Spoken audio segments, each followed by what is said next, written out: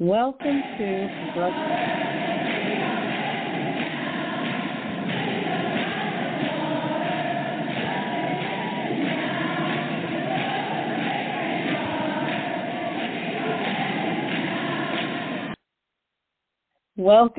Progressive News Network and the Environmental Justice Report as well. This is Janine Moloff. I do the Justice Report on both shows. Today, we have the distinct pleasure of having noted legal scholar and civil rights advocate Marjorie Cohn to discuss a recent report, an international report on systemic racist police violence in the United States. Marjorie served as a rapporteur for the commission that was actually created by the United Nations, and it was created in response to requests made by families of those unjustly slain, or rather murdered, by police. The report is the final product of weeks of live hearings from those families, in addition to a lengthy review of relevant documents. The United Nations report finds that this report on the state of U.S. policing to be relevant and to be an important work. And the report finds that, yes, the United States and the police forces here are guilty of crimes against humanity and other international law violations. So right now we're waiting for Marjorie to come on board, and she just needs to call in, and I'm just going to give you a little background as we're waiting for her. Marjorie Cohn is a noted legal scholar and advocate. She was part of this international team that was tasked with investigating systemic racism and violence, police brutality in our police forces here in the U.S. The final document was presented today, April 27, 2021, to the United Nations and to the public at large. And I see that Marjorie is with us right now. Let's see if I can. Let's see. Marjorie, you there? I'm there. Hi, Janine. How are you? Hi. I'm fine. I'm just giving part of your introduction right now. You're just so well known as just a huge scholar, and the report was presented today, and the International Commission of Inquiry on Systemic Racist Police Violence Against People of African Descent in the United States is the official title. This document has contributors from across the globe, and this is an important work. It's been needed to silence the mountain of lies coming from the far right, and really document the truth about systemic racism and systemic police brutality, where we see so many police-sponsored murders that just seemingly have no end in sight. Your background is such, just for our audience, you're Professor Emerita at Thomas Jefferson School of Law. You taught there, according to your biography, from 91 to 2016. You're a former president of the National Lawyers Guild. You lecture, you write, you pretty much do everything. You've served as a news consultant for CBS News and a legal analyst for Court TV. You've been a legal and political commentator on the BBC, CNN, MSNBC, Fox News. Well, we'll forgive you for Fox. NPR and Pacific. I had to do it. One time. Yes. I understand. We'll forgive you this one time. NPR and Pacifica Radio. You've authored some books. You authored a book titled Cowboy Republic, 6 Ways the Bush Gang Has Defied the Law. You've co-authored another book with David Dow entitled Cameras in the Courtroom, Television, the Pursuit of Justice. And with Kathleen Gilbert, you authored Rules of Disengagement, the Politics and Honor of Military Dissent.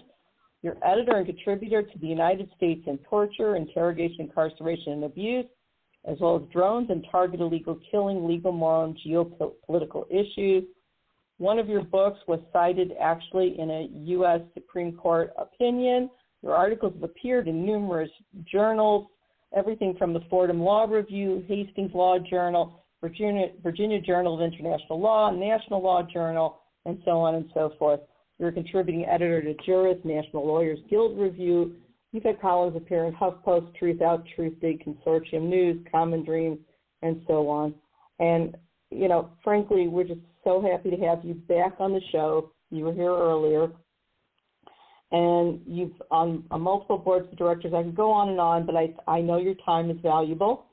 So we're just going to get straight into it, all right? So we have this report that was released today, and again, as I read the title is quite long, but it's important, and that is basically, I was just looking at it too, good Lord. The International Commission of Inquiry on Systemic Racist Police Violence Against People of African Descent in the United States. And, basically what I saw some good coverage today, but let's start with the very beginning, okay? How did this report come about? What was its origins? Well, the Commission of Inquiry was established in the wake of the public execution of George Floyd after millions of people around the world protested his torture and execution by Derek Chauvin. And the families of Mr. Floyd, Breonna Taylor, Michael Brown, Philando Castile joined 600 rights groups and petitioned the UN Human Rights Council to appoint a commission to investigate systemic racist police violence and human rights violations against people of African descent in the United States. But the Trump administration pressured the Human Rights Council, and they backed down. So they didn't establish that commission to investigate these human rights violations in the U.S., but they charged the High Commissioner of Human Rights with preparing a report about worldwide systemic racism and violation of international human rights by police. And so our commission said we're going to establish a commission and look at this problem in the United States. And 12 commissioners, judges, lawyers, professors, and experts from every continent held public hearings from January 18th to February 6th. And all of these cases selected were hearings involving the killings of, and one paralyzing of Jacob Blake, the killings of 43 people, unarmed people or people who posed no threat to the police or others. And in the hearings, the families of the victims testified, lawyers, community activists, the commissioners heard evidence from expert witnesses and examined the national data and came up with findings and recommendations. So, and that's very, very telling right now. So this work's been truly needed to stem the tide, not only of police violence, but the tide of false narratives that we see coming from the far right. And the report does call out the present state of police brutality and systemic racism. In fact, today I saw coverage that was in the Guardian newspaper, good coverage too, and basically it was a piece by Ed Pilkington. And the headline was, quote, "Police killings of Black Americans amount to crimes against humanity, international inquiry finds." Are you surprised that they came out with such a strong statement in the headline? No, I'm not, because one of the things that makes our report unique, and I should say that I served as one of 4 rapporteurs who actually drafted the report, which is my involvement in it. I'm not a commissioner. But one of the unique things, in addition to bringing the voices of the victims' families and community members and attorneys to the fore, is that the commissioners found that systemic racist police violence in the United States amounts to crimes against humanity, that a prima facie case, which means there is basically probable cause to believe that officials condoned and committed crimes against humanity based upon this systemic racist police violence. And that is pursuant to a widespread or systematic attack directed against the Black civilian population. And the crimes against humanity from the Rome Statute for the International Criminal Court are the crimes against humanity of murder, severe deprivation of liberty, torture, persecution of people of African descent in the United States, and inhumane treatment. And we are asking the prosecutor of the International Criminal Court to open an investigation into possible crimes against humanity committed by and condoned by officials in the United States. Right. And I'm kind of, I'm listening to this, and I know that the United States, through both Democratic and Republican administrations, has refused time and time again to join and or submit to the International Criminal Court. So that given the case, and we don't know if the Biden administration will will submit to it or not. If they don't, if the U.S. remains one of the nations that refuses to recognize the International Criminal Court, then how do we, there's a bunch of recommendations, but first of all, how do we get some of those recommendations to pass? How do we make some of this stick if the U.S. refuses to acknowledge the ICC?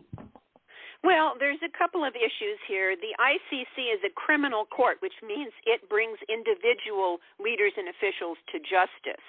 And the ICC, the Bush administration actually took the U.S. signature off of the Rome Statute for the ICC. And so we haven't signed it, we haven't ratified it, and one of our recommendations is that the Biden administration sign and ratify the treaty, and that takes 2/3 of the Senate to agree to it, and I don't think that'll happen. But there is a provision in the Rome Statute for the United States, even though it's not a party to the Rome Statute, to accept jurisdiction of the International Criminal Court for purposes of this crimes against humanity investigation. Now, failing that, there is another doctrine to hold people criminally liable for this systemic racist police violence, and that's called universal jurisdiction, where some crimes are so atrocious, including crimes against humanity, that any country can punish them, even if there's no direct relationship with that country. Israel tried, convicted, and executed Adolf Eichmann for his crimes during the Holocaust, even though they had no direct connection with Israel. The U.S. has also used universal jurisdiction. But then, beyond that, the report includes recommendations addressed to the executive branch of the U.S. and Congress and state and local governments, as well as the High Commissioner of Human Rights. We are asking her to take our report and use it as a basis for writing her report, and there are other recommendations as well. Right. I was looking at the recommendations, and for one thing, and we'll talk about the recommendations a bit now, the report details how police practices, particularly of stop and frisk and other pretextual stops, in other words, an excuse to stop somebody, was called out, especially against blacks, as, quote, order maintenance. And that really, it dates back to the old slave patrols. And the report pointed out that these particular pretextual stops have been granted an assist in recent years by the Supreme Court as a way around the Fourth Amendment. Could you comment on that and explain it to kind of an audience of lay people? Yes. The stop and frisk policy, which is lawful under Terry versus Ohio, a Supreme Court case, allows police to stop people and search them, do a frisk, on less than probable cause. And this is an invitation to racial profiling. There is also a case called Wren versus United States, where the Supreme Court, a unanimous Supreme Court, including the liberals on the Supreme Court, said that pretextual stops are okay for any minor traffic violation, even if the police officer is motivated by racism.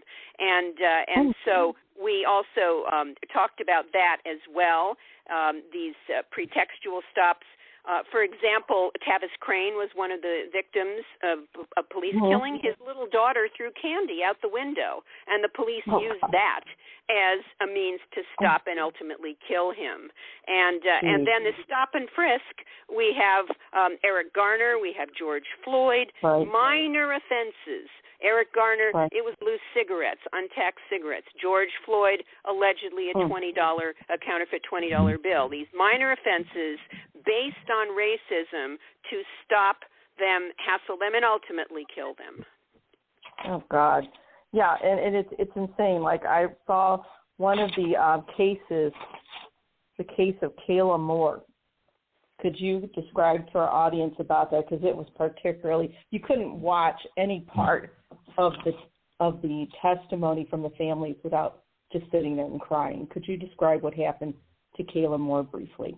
Yes, Kayla Moore was killed in her own home during a mental health crisis. The police had an arrest warrant for another person with her name who was 20 years older.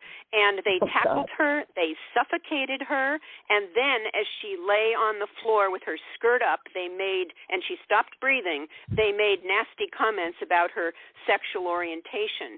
And it was reprehensible. And one of the findings of the commission is that police violence against police engage in sexual and physical violence against black, cis, and transgender women. And black women are victims of police violence in disproportionate numbers, and Kayla Moore's case is an example of that. Yeah. And once again, a request for a mental health assist shouldn't end in somebody's death. And one of the things I noticed about that particular case is they put her in what's called a wrap, which was basically she suffocated. They hog-tied her, and she was on her stomach, and she was pressed against, I think it was a mattress, and she suffocated. Yes, 4 police officers were on top of this woman. It was absolutely outrageous. And in terms of mental health crises, many of the cases that the commissioners heard involved people in the middle of mental health crises where either they or family members had called for assistance. They didn't always call the police. They called, for example, there's a number 311 in some jurisdictions to ask for mental health help. And therapy and people who were trained, and yet the police came, overreacted, and very quickly killed many, many people. There was an example of the case of Daniel Prude, who was experiencing mental health crisis. He was outside. It was cold. He was naked in the street, and they took him and smashed him down into the pavement and killed him. And then, to add insult to injury, the police union, and these police unions play roles to protect the police and cover up their wrongdoing and help them come up with false narratives. The police union got a copy of the body-worn camera video 2 days after Daniel Prude's murder, and the family of Daniel Prude didn't get that body camera footage for 6 months, and they had to file several lawsuits to get it. Right. And I've read about that before. I know here in St. Louis during Ferguson, I mean, I was there, and the officer that killed Michael Brown talked about how police are allowed to really tamper with evidence. He was allowed to go home, change his clothes, wash his clothes, and take a shower after a shooting so that any gunpowder residue would have been tampered with. And nothing happened. And again, if anybody else had done that, tampering with evidence is a big problem, but they were allowed to do it.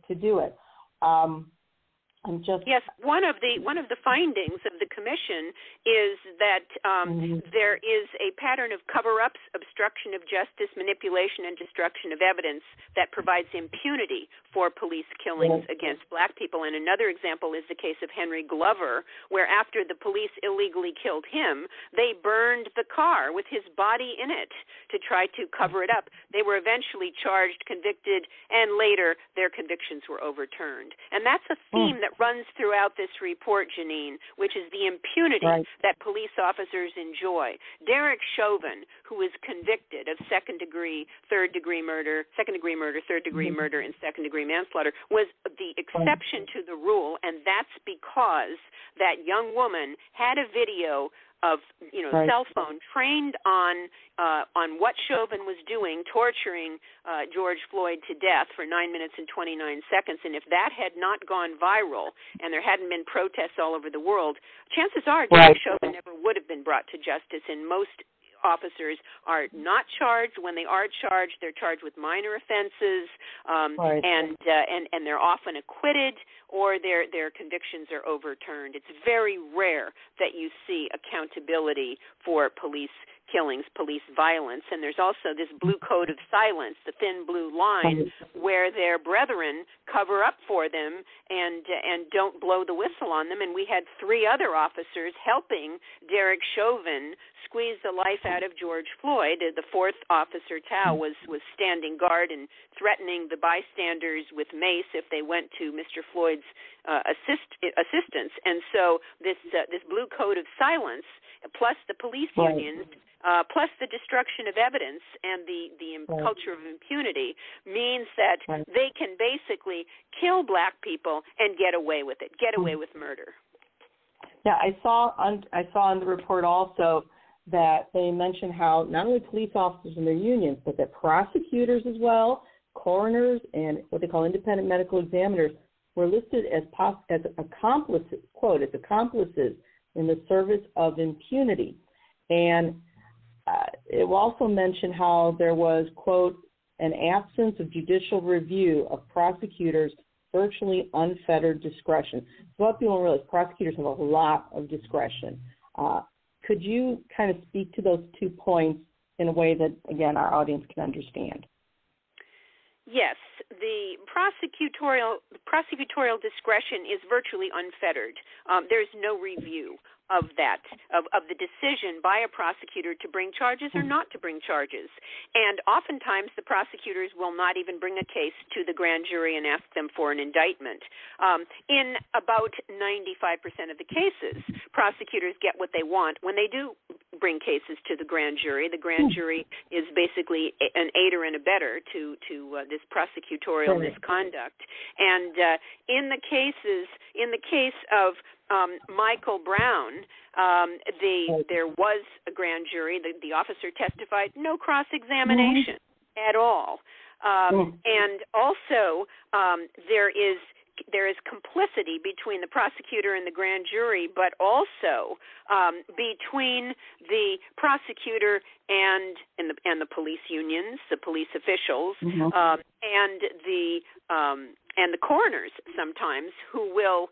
We had one case where it was an inexperienced pathologist, and there was a police officer overseeing the autopsy and not even providing the medical examiner with the evidence of tasering and the video. And the cause of death was cocaine ingestion. There was trace amounts of cocaine. It was similar to what they tried in George Floyd.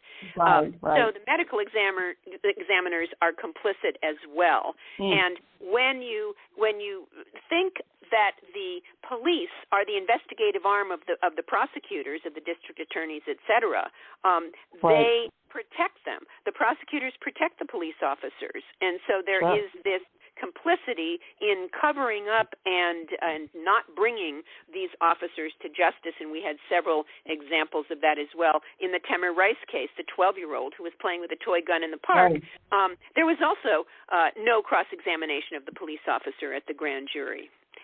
And so when you say that prosecutors have unfettered discretion, so there's no criterion or anything for them. How do we hold prosecutors accountable then if there's no criterion, if it's all just whatever mood they're in? I mean, how can we hold them accountable? Well, in most cities, prosecutors are elected, and they need to be defeated in the next election. And people, the community, has to hold their feet to the fire. They respond to pressure the same way any political actor, and there are legal actors, but they're also political actors, respond to pressure. And that's really what happened with George Floyd. It was the power of the people, the mass protests. And the courage of the 18-year-old girl with the cell phone. Her battery didn't die, thank goodness, and that went viral. But it really takes pressure. They're not going to do it out of the goodness of their hearts, especially because the theme running through all of this, the investigation of the commission and the report, is racism.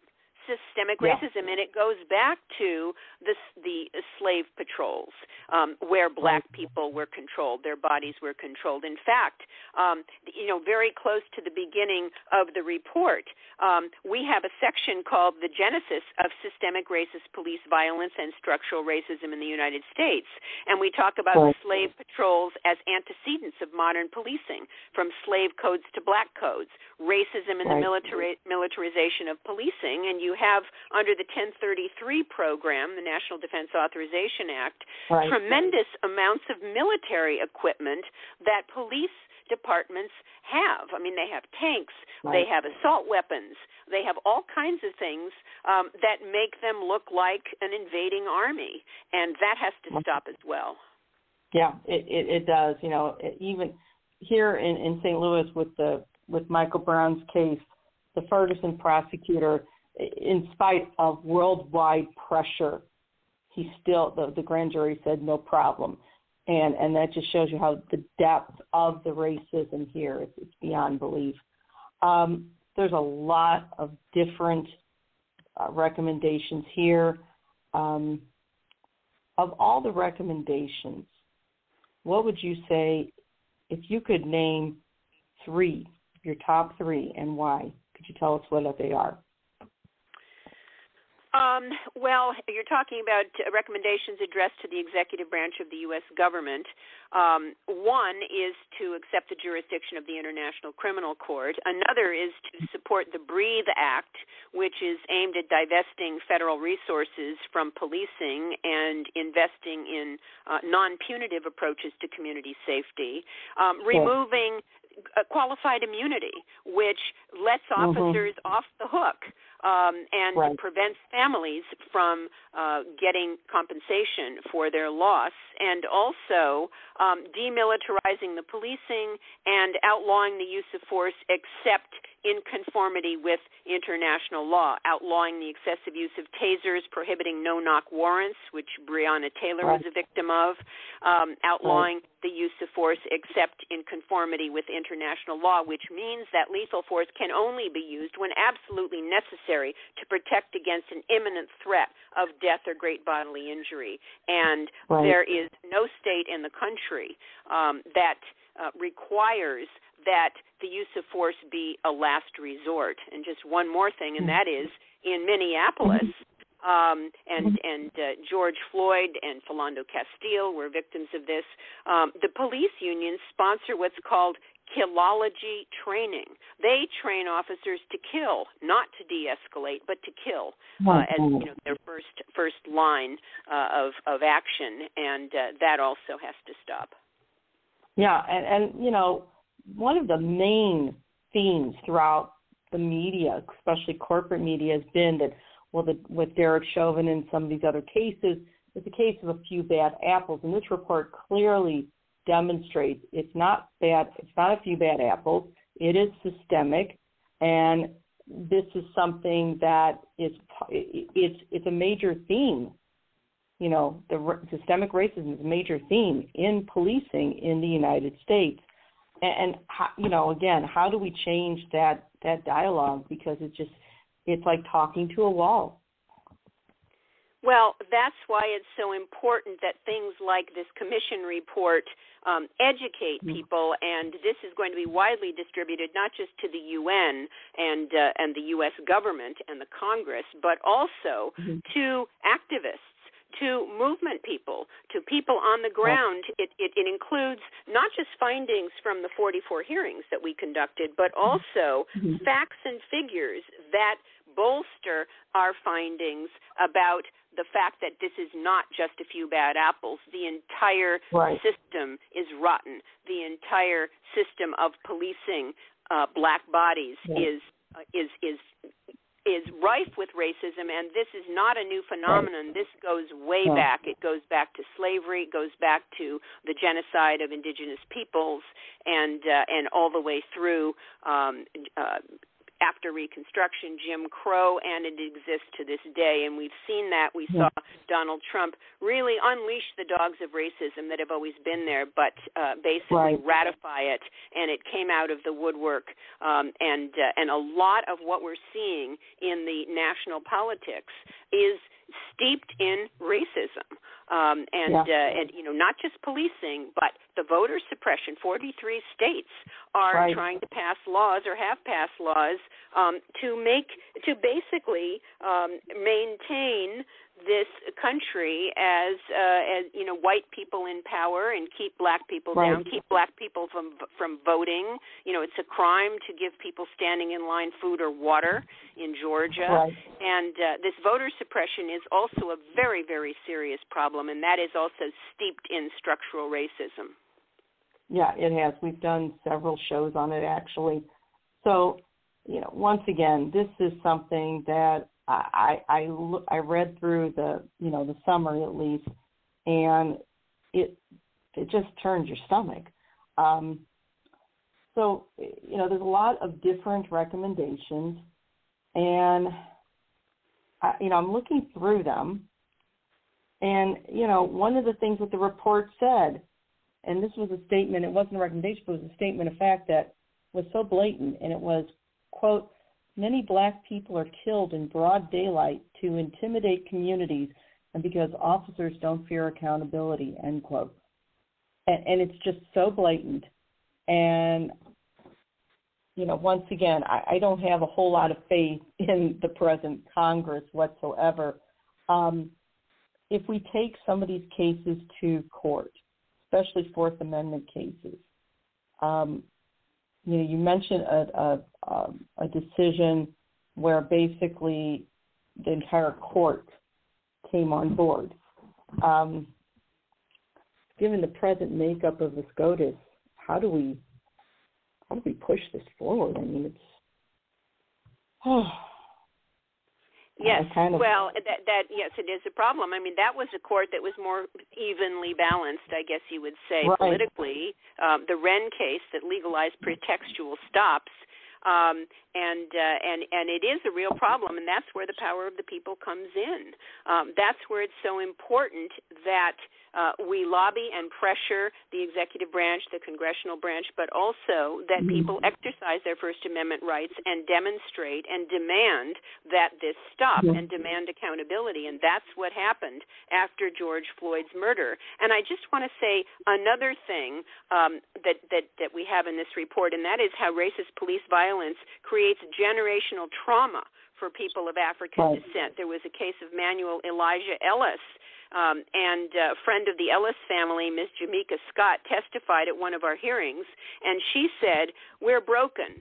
Generations of us are emotionally tired. Our bodies are weathered, and it causes us physical illness. It causes us lifelong ailments and diseases. It causes us generational trauma that we are passing on. We are traumatized. We live in a constant state of PTSD. We are hypervigilant. We are fearful. We are anxious. We are depressed, and it tears holes in families and communities. It's not just one family. It's what happens to one family in this community. It happens to all of us, and it has lasting echoes throughout generations."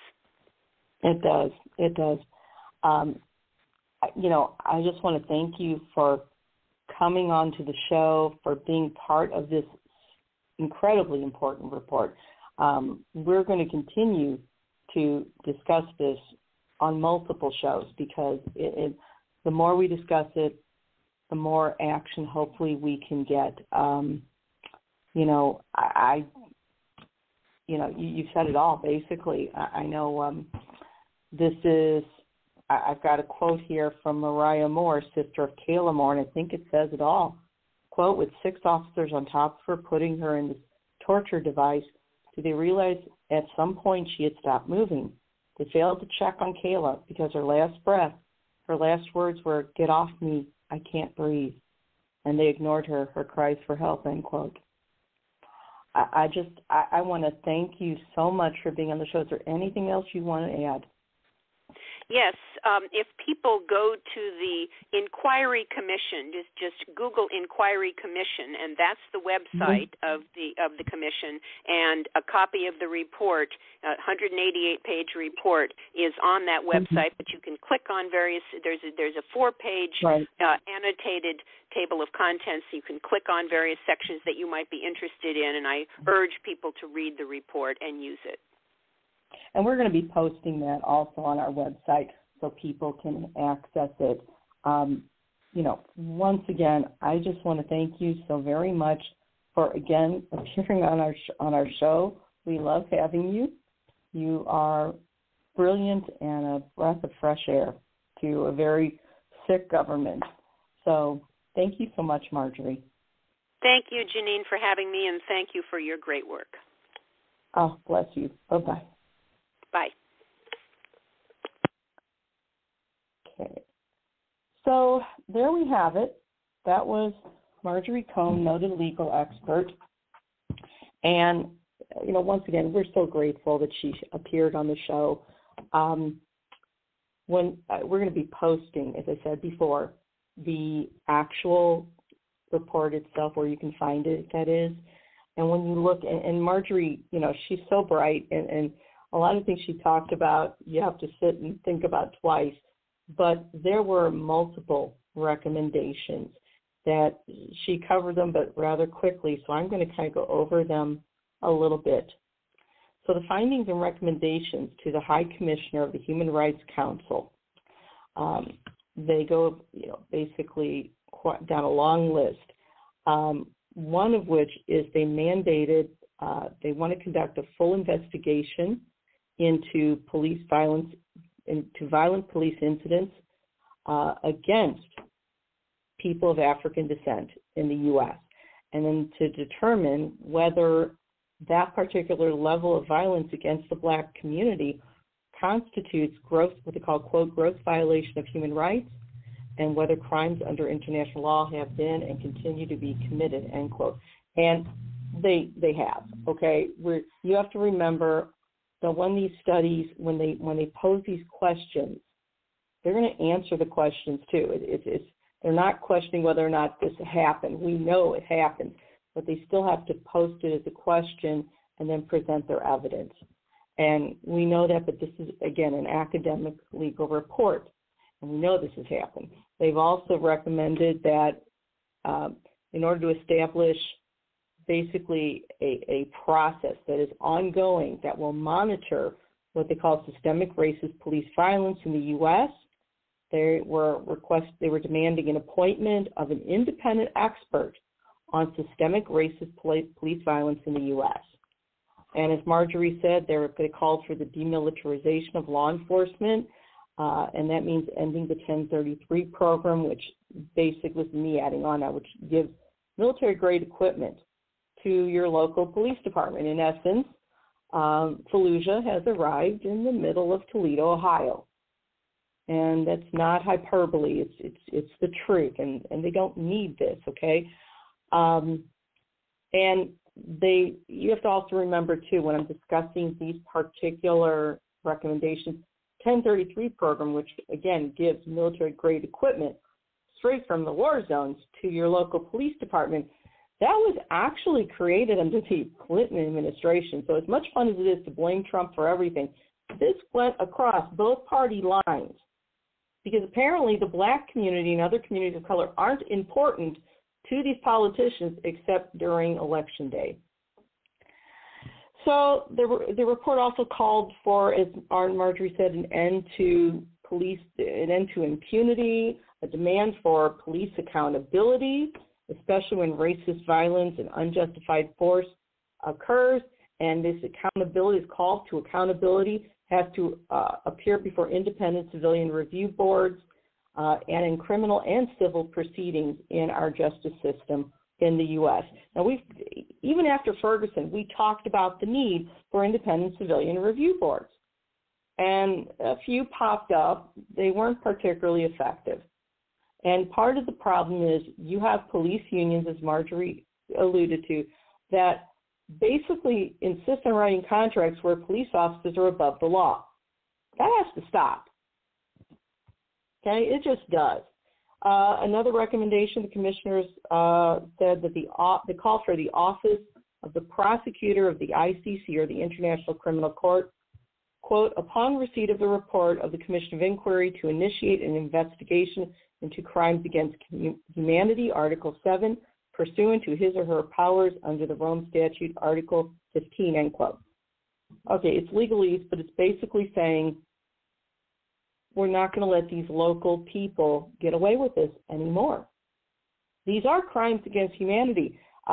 You could argue, or rather I can argue as a person, as a Jew who lost family in the Holocaust. Blacks, the way they've been treated historically in this country is akin to the way Jews were treated in the lead up to the Holocaust, during, and shortly after. Okay, the only difference in my opinion is that the Nazis were more efficient about it and murdered much more rapidly. That's all. I went there.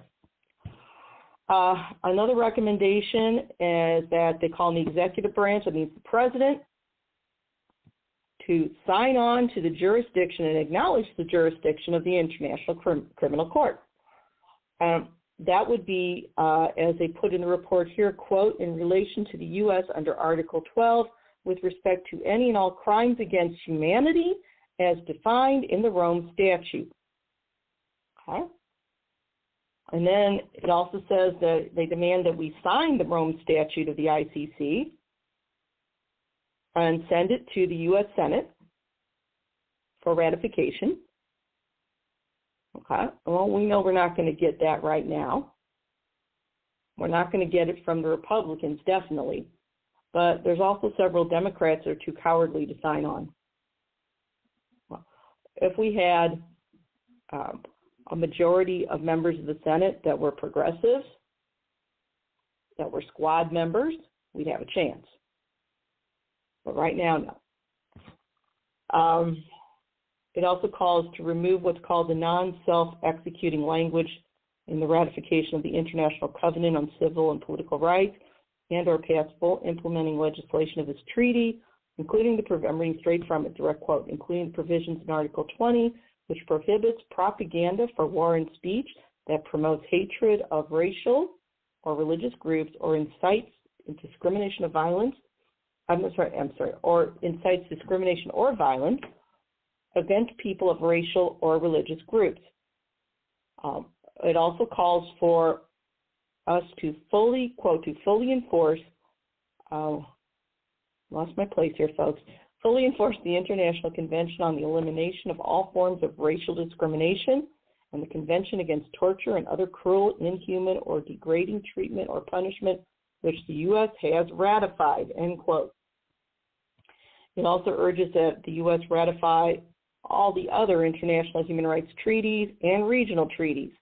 Calls on the U.S. to support legislation that would, as Marjorie said, divest, in other words, take away federal resources from police departments and from our prisons and end what they call the criminal legal system driven harms that have disproportionately criminalized black and brown communities. I mean, this isn't hard to figure out, folks. As I said before, we will post. We'll post the actual link where you can find the paper. Another recommendation is to, quote, create an effective and robust system of combating institutionalized racism within all law enforcement agencies to be monitored by an independently elected body in consultation with civil society organizations committed to principles of civil liberties and non-discrimination, end quote. It all makes perfect sense. Folks, this isn't a case of a few bad apples. It just isn't. That's an excuse. Make no mistake about it. And any of us who fail to be anti-racist and just turn a deaf ear and a blind eye, then you're complicit. You're just as complicit as Derek Chauvin. I'm sorry, there's no other way to put it. So the report goes on and on and on. There's so many recommendations, I can't get through it all. One of the last recommendations, though, is that the commissioners, they recommend the U.S. executive and legislative branches acknowledge that the slave trade was not only a crime against humanity, but also a major core cause of other manifestations, they call it, of racism, racial discrimination, Afrophobia, xenophobia, and related intolerance. And it calls for reparations for past injustices and crimes against people of African descent.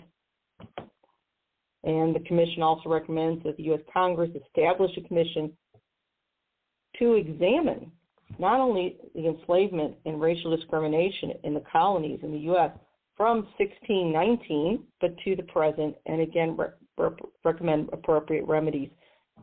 I want to say that here, in my home state of Missouri, they are pushing through a bill, the Republicans are, that will basically outlaw the teaching in our schools, the teaching of the 1619 Project or Howard Zinn's History of the United States, anything that mentions basically a narrative other than the nonsense we learned in school. And districts and teachers that insist on teaching the truth about slavery, whether they use the 1619 Project, Howard Zinn's History of the United States, and so on and so forth, any district or teacher under that act that does so, they will find their state funding yanked, at least in part. This is censorship. Make no mistake about it. And it is no different when the Nazis gave rise. As I've said before, when you look at injustice, the black community in particular receives the worst treatment historically. And when you look at that same black community is the political canary in the coal mine. They just are. They're our early warning system, because whatever happens to them will eventually happen to the rest of us if we get in the way. There was a case about a week ago, and an elderly woman, a white woman, she had dementia, she got confused, walked out of Walmart, forgot to pay. They stopped her at the door, and she offered a credit card. She was clearly confused. They refused to let her pay for it, and they took the goods away. Apparently, they called the police at this Walmart, and these officers followed her, and this woman was barely 5 feet tall. You can tell by the camera, the video that the police had, that she was incredibly confused, obviously had dementia. She was barely 5 feet tall and probably weighed, they said she weighed 80 pounds sopping wet. And it took 2 officers climbing on top of her to handcuff her. She didn't pose any danger. So once again, this isn't about training. It's not that our police need better training. Bigotry, racism, this type of fascism, this type of criminal violence isn't a function of not having had training. It's not a function of a lack of training. It's a function of a lack of humanity. It's a function of a lack of human decency. It's a function of a lack of mutual respect for your fellow human beings. We need to stop accepting these excuses. So we're going to be talking about this on EJR. And also on Sunday, I urge you to check our program out there. We haven't ended this report, okay? We're going to be continually talking about this because if there's, Dr. King said it right, an injustice against one is an injustice against all. I thank you for tuning in, and with that, I say good night and God bless.